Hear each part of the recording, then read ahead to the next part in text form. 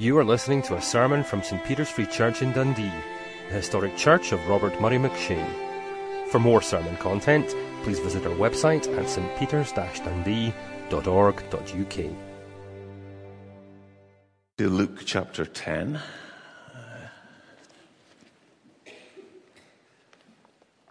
Let's see if I can...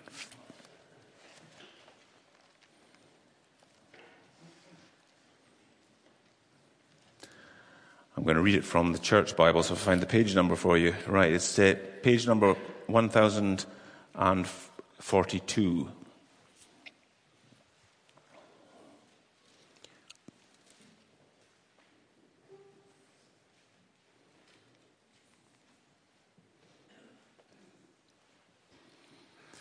On one occasion, an expert in the law stood up to test Jesus.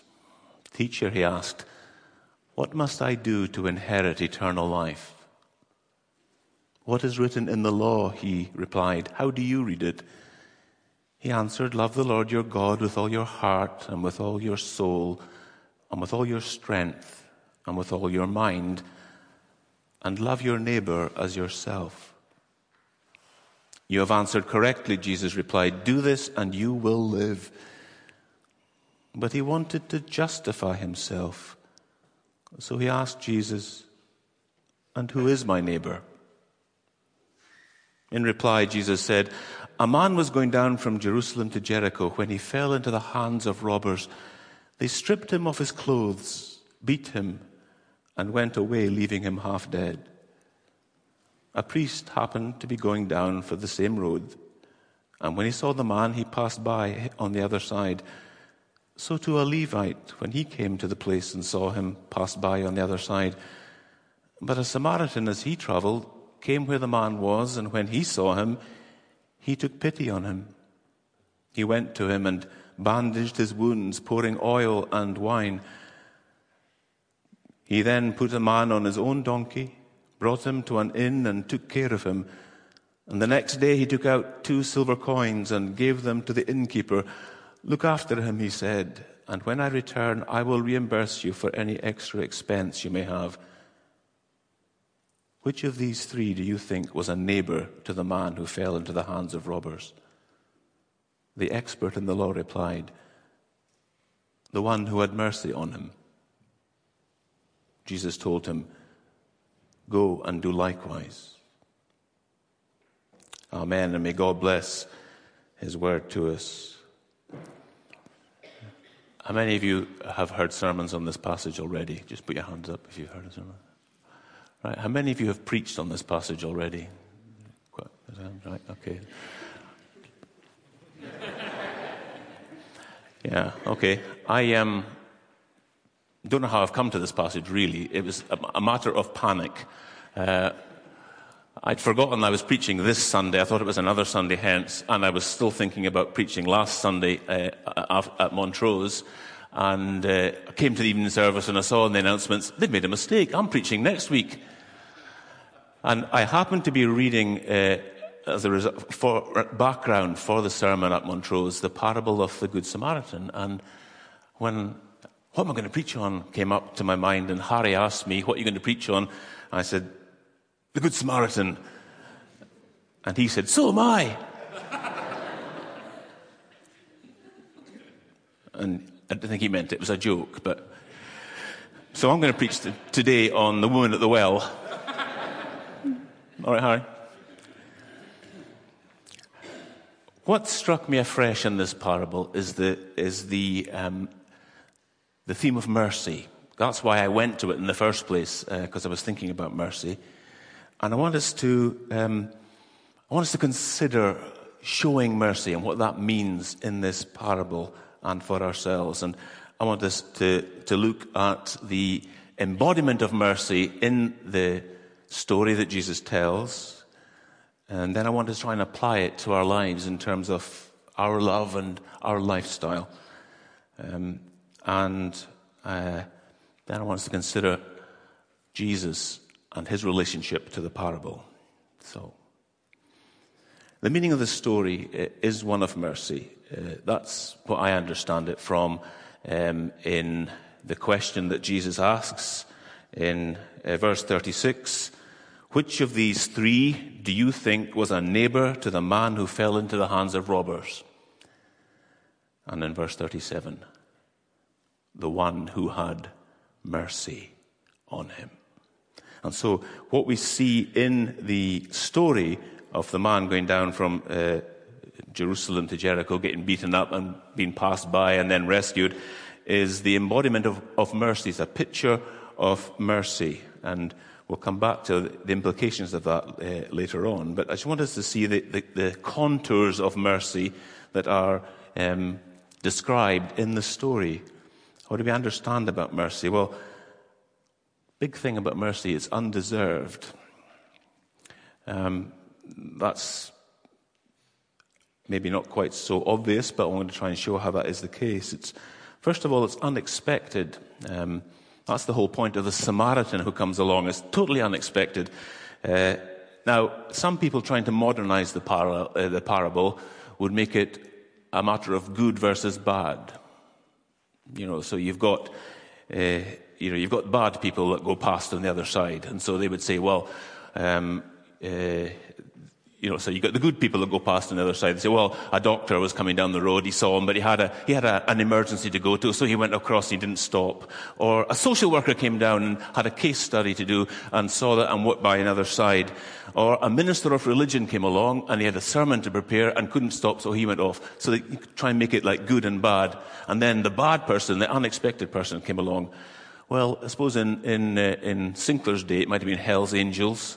You remember them? But in my day, it was Chelsea footballers, football supporters. Today, it might be ISIS. A member of ISIS came along. That's how people might say modernize the parable. But that's missing the point. It's not about good and bad. It's about unexpected. The surprising thing is that it's a discussion about the law, and it's told in the context of the law and the application of the law. And you've got two experts in the law who miss the point and go down. And Jesus' initial listeners would have been waiting for, and now the layman comes along and does the thing. And it was totally unexpected. It is someone on whom there is no expectation of help. It's not that he was a bad person. It's just that he was a Samaritan from another country, someone who had no connection with the covenant law, with the whole description of keeping the covenant that this finds itself in the context of. Somebody from outside the covenant comes along, an ignoramus of the law and the mercy that's enshrined in the law comes along and embodies the law and the covenant in what he does. It's surprising. The experts of interpretation, the one who was an expert in the law, could see the theory, but didn't get the practice. And the person that was ignorant of the law, ignorant of the theory, lived to the spirit of the law, loved his neighbor as himself. Mercy is unexpected in the story, and it's unexpected because there are no obligations for that man to rescue him. He had no ties to that man, neither from nationality, nor from family, nor from country, nor from practicality. No obligations at all, and yet showed mercy to him. Mercy is unexpected, undeserved. Mercy is costly. We get the point of that in the story. Costly in terms of money and danger and effort. Effort. He had to walk alongside his own animal while he put the man on it. He had to go and bind the wounds up and take time. He took care of him, Jesus said, the parable says. He considered, that word implies a consideration, a thinking out, getting the right means and just the right ways of helping. It's not just a do what comes to my hand, it's working it out. So he took care of him. It involved effort. He thought about it. I'll take care of him when I'm no longer here. I'll make sure of that. So there's effort involved in mercy. It's costly. It's costly in terms of him for danger. Maybe one of the reasons why they didn't stop was that they were, perhaps quite rightly, in danger of being robbed themselves. Let's put out someone who's half dead and we'll get somebody else. It's a kind of fishing operation in those days if you're a really efficient robber or set of robbers. So there's danger in waiting there. It's costly. And it's costly in terms of money. 2 silver coins, 2 denarii. In Rome, that would get you 64 days' worth of accommodation at an inn. 64 days. That's quite a lot of money, isn't it? Some people have worked out in Jesus' area that would get you 24 days' worth of accommodation. Either way, it's a significant sum. How much does it cost to go to Travelodge for a night? Is it £50? Would you do 24 days at £50? Are you working out how much that is? Wait to get my calculator out. That's a lot of money. That is costly to a total stranger, someone who has no claims on you, someone to whom you've got no obligation whatsoever. It's a costly thing, this rescue. Mercy is costly. And it's personal. I'm going to come back to a bit more of the significance of that, but I just want to point it out to you. He put him on his own donkey, verse 37. That's, that's a little emphatic hint in the story that it's personal there. And the verse 33, other people passed by, but when he saw him, emphatically, he took pity on him. He had compassion towards him. It was a personal thing, this mercy that Jesus is illustrating in the story. And then it's practical, it's real, concrete actions. Mercy isn't just theoretical. He bandaged the trauma. That's literally the word for wound is trauma. And that brought alive to me the fact that this wasn't just fake blood, tomato ketchup on an actor on the stage. He was wounded. When somebody's wounded, it's not terribly serious, maybe, but put in the word trauma, and it's, accident and emergency, things flashing through your mind. This idea of broken bones, of blood pouring out. He was practical towards that trauma. Using the methodology of the time, he bound with bandages and put oil and wine, disinfectant and emollient to soothe into the wounds. And verse 34, he took care of him, as we mentioned what that means earlier on. Mercy is practical. It's interesting that Jesus moves away from the theoretical question, wanting to justify himself. Who is my neighbor? Let's have a little discussion about this. Let's have a little Bible study. Let's sit down and just banter back and forth to one another about who the neighbor might be. What's the Hebrew for neighbor? What's the Greek? What's the extra biblical words for neighbor? And I wonder who my neighbor might be. He moves from that theoretical discussion to which of these three do you think was a neighbor to the man who fell among the robbers? Mercy is about action, not just theory, not just feelings, although it does involve feelings. So here's mercy embodied for us in this short story, a mercy that is unexpected rescue, costly rescue, personal rescue, practical rescue. How are we going to apply that now to ourselves and our situation personally and as a church? Showing mercy, what does that mean? Well, I want us, as I said, to think about it in two terms. First of all, in love. What is written in the law, verse 26? Let's not forget the context in which the story is told. And he says in verse 27, well, the law is summed up, obviously, with love the Lord your God with all your heart and soul and mind and strength, and love your neighbor as yourself. Which of these was a neighbor? The one who showed mercy. Love and mercy are linked together. Mercy flows out of love.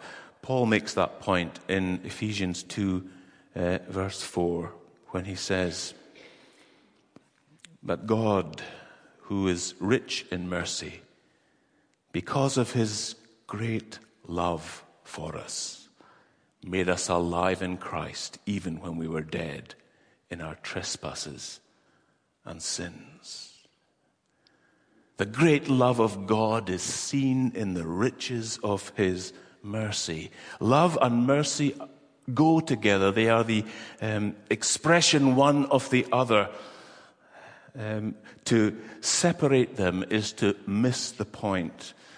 And that's what Jesus very cleverly does, doesn't he? He rams that point home in the story. Love is what sees the need. 3 times Jesus repeats, they saw him. Priests saw him, the Levites saw him, but the Samaritan, when he saw him, had pity and went across and helped him. Love will find a way for mercy when it sees the need. Love sees the needs. It is the love of a mother that sees the need of the children, or knows the need of a husband for a particular present for birthday, which you hadn't even realized he was going to get. By the way, if you're listening, it's a new Bible software program called Accordance. Yeah. Love sees the need. We get insight through love, and then that provides the channel and the motivation for the rescue of mercy. Love embodied in merciful deeds. Love is pity-driven. He had compassion on him. Mercy and has an emotional side to it. To be true mercy, it has that intensity of feeling to be real mercy. Mercy without that compassion is clinical and cold. The philanthropist of G.K. Chesterton illustrates what I mean by that. He writes, "If the barricades went up in our streets and the poor became masters, I think the priests would escape. I fear the gentlemen would. But I believe the gutters would simply be running with the blood of philanthropists." And what he meant by that was, in his day, it became fashionable to do good to the poor. Not because you loved the poor, but because you were seen to be good to do the poor things for the poor. It became the thing for getting tax rebates. It became the in-social activity to be seen to be doing. It didn't come from love of the poor or a desire to show mercy because of the gospel. But by and large, in his day, it was just a show-off thing, and cold as ice, and not warmed by love at all. And so mercy without love is going to help nobody and rescue nobody. It is driven by compassion. Jesus is repeatedly described as one who is moved by the sight of people in need. The one who had never been touched because he was a leper and could not be touched because he was unclean, was touched by Jesus. "Lord, if you're willing, you can make me clean." Filled with compassion, he reached out and touched the man. Now, isn't it interesting that the reading we had today, something holy touches something unholy? Does it make that other thing holy? No, of course it doesn't. But in this one case, it did. He who was holiness incarnate could not be defiled by the touch of something that was defiling, and could not be defiled by the touch of sin from someone else, but in himself made that man clean by his touch. Love, driven by pity and compassion, seen in Jesus, exemplified.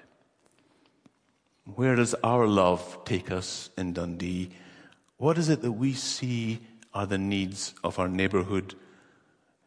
Do we do David's, our minister's thing? How do you pray on a bike? Well, maybe the way he drives, maybe everybody should pray, but he prayer cycles, doesn't he? And he goes round Dundee and looks around and gets a feel for the place because he can see the visible signs of need, decay, neglect, these kind of things. Because love is local, if it's nothing else. It's one thing to say, my neighbour is the people that I see on Facebook or on the television at the other side of the world. And it's true, we have to care for the poor wherever they are. But if we don't care for those who are right in front of us, we're doing the priest and Levite thing. We're passing by on the other side. It's local. Love is here and now, immediate. Jesus came to the here and now, to a local place, to demonstrate the mercy of God. So, what are we doing in Charleston and in our neighbourhood? How are we showing the mercy of God in the way we go there? Keep praying for the Aspire project. Showing mercy, and I want us to look, secondly, in application at life. What does this mean towards life? Verse 37, Jesus says at the end of the whole parable, you must go and do likewise. You must show mercy. Go and do likewise. But in verse 27, when he'd asked about the fulfilling of the law, how you inherit eternal life, he said, do this, love the Lord your God and love your neighbor, and you will live. You will live. It's life. Now, these two commands, I used to dodge them theologically. I don't know about you, if ever done this. This is a confessions time. I used to think that Jesus was answering this man because it was a trick question, and so he's answering him according to that man's need, to drive him to the inescapable reason that he needs a rescuer, he needs mercy. Go and try and fulfill the law. Do it and you'll live, but implication being no man can do the law perfectly and live. And therefore, when you come to an end of yourself, because you've come to an end of your trying and you've failed, then you'll come to me for mercy. That's how I used to think about this parable, that we don't believe in salvation by works in reformed situations. But that's trying to dodge a direct command from Jesus. We are commanded to be merciful. Do this likewise, Jesus says, with no get-out clause. Go ahead and do it. It's an inescapable command for us. So where is our vision? And where is our compassion and our pity? Paul, in that passage I just mentioned in Ephesians chapter 2, when he talks about the great, rich mercy of God and the great love of God, at the end of it says, we are saved, we are rescued for this purpose, by grace, that we might walk in good deeds, which God prepared in advance for us to walk in. Good deeds and deeds of mercy, they are the response to the gospel, the response to the mercy of God. Jesus is described in Acts 10:38 as one who went around healing people and doing good. And he commands us in this passage to do likewise. To be like the Samaritan. To show undeserved mercy, costly mercy, practical mercy, not theoretical, but real. Do this and you will live, Jesus says. And there's the promise. There is life to be found in being a channel of God's mercy to other people. Real life, adventure, something that men long for. This is not the pseudo-valor of World of Warcraft or the pseudo-romance from pornography. This is real love and real valor for real men to make a real difference in this world. Do this and you will live, says Jesus. Finally, I want us to think about where Jesus comes into this story. I saw him in this story when I was studying it, and then I read the commentaries, and Leon Morris said, obviously, people throughout the generations have seen the Good Samaritan as a picture of Jesus, but that's not what the story's about. I'm thinking, that's my sermon blown. Now, we don't allegorize. That's what the church has done. So you have from Augustine interesting little details. The 2 silver coins are the 2 sacraments. Really? And the inn is the church, our mother church, where we're taken care of. Really? No, that's not what I'm talking about when we want to try and find Jesus in this. Remember, it is a discussion about the fulfillment of the law. How may I receive eternal life? What does it say in the law? You're the expert. You tell me. Because Jesus is the one who comes to fulfill the law. He is the Lord of the covenant. And what the Lord of the covenant delights to show is mercy. And right through the Old Testament, again and again, you have this word which it can be translated as mercy. It's steadfast love in most modern translations. Chesed love. Steadfast covenant love. Rescuing love. A love that took undeserving people from Egypt and made them into a nation for his own, that he would be their God and they would be his family, his children. And Jesus comes as the Lord of the covenant to demonstrate mercy and to bring mercy. And so he fills this parable with deeper meaning. Jesus lays down in love his life for his neighbor. Jesus didn't fall into the hands of robbers. It was God's set purpose and foreknowledge that he should be handed over to death for the sake of sinners. And Jesus himself said, the reason my Father loves me is that I lay down my life, only to take it up again. No one takes it from me, but I lay it down of my own accord. I have authority to lay it down and authority to take it up again. This command I received from my Father. His death was no accident waiting to happen. Unintended consequences of speaking out against the system. It was planned, determined. He decided when, and he decided when to be raised at the Father's mercy. In love, he fulfills the law of mercy. In love, Jesus sees our need and has compassion, as the Samaritan did, on us. That he sees us. He sees where you are at the moment.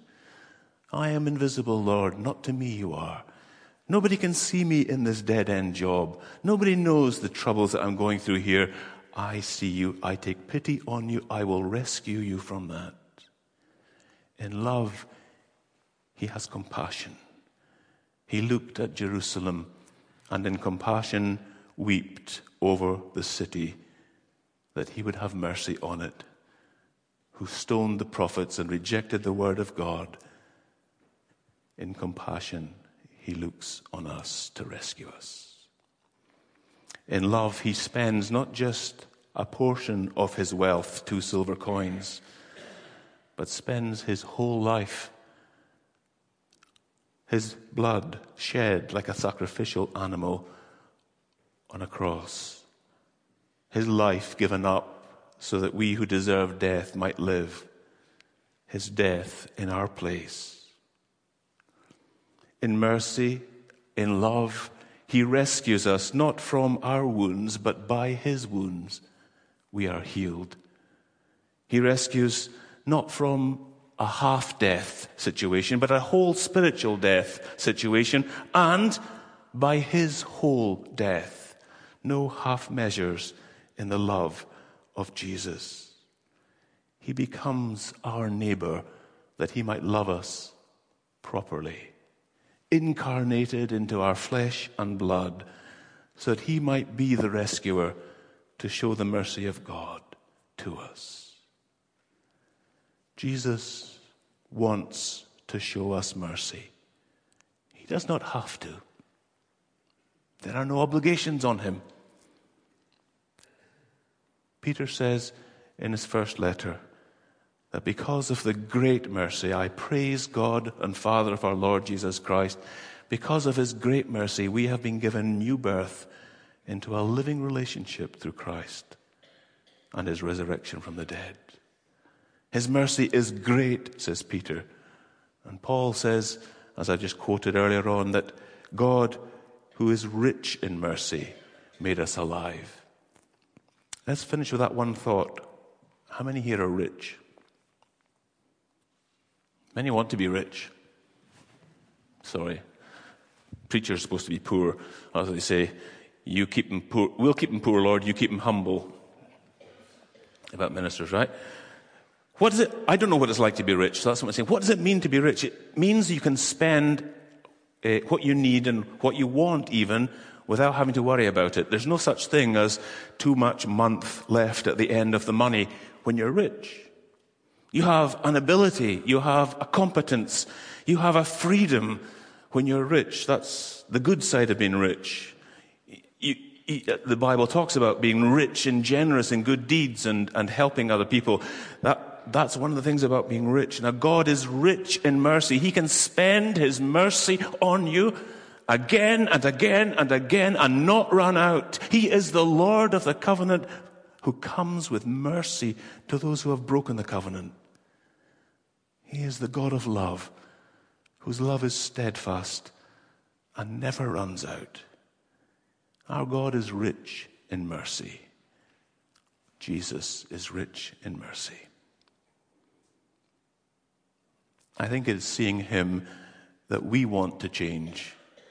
It's one thing to be told, go and do likewise, and do it legalistically, fearfully, out of a sense of duty. It's another thing to say, do this and live, because we have seen mercy and received mercy and want to share mercy. Let's pray.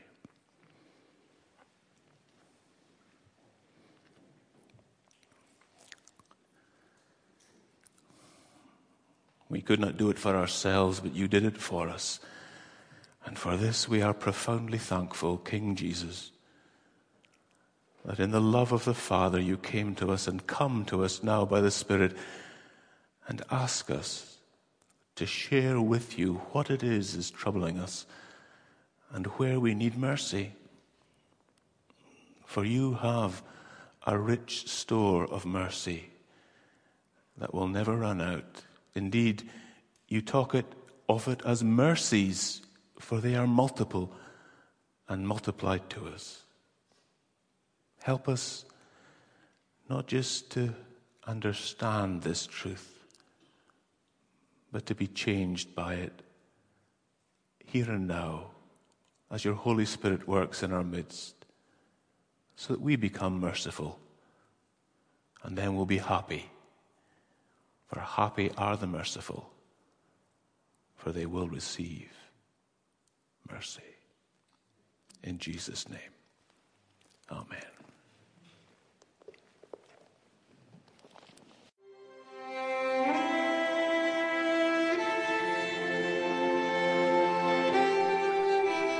Thank you for listening to this sermon from St. Peter's Free Church in Dundee. If you found this sermon has been helpful to you, please help us to continue building up and assisting the people of God. Visit our website at stpeters-dundee.org.uk. For information and training on persuasive evangelism and how to share your faith biblically, please visit the website of Solace, the Centre for Public Christianity, at solace-cpc.org. Once again, that website address is solas-cpc.org. Thanks for listening.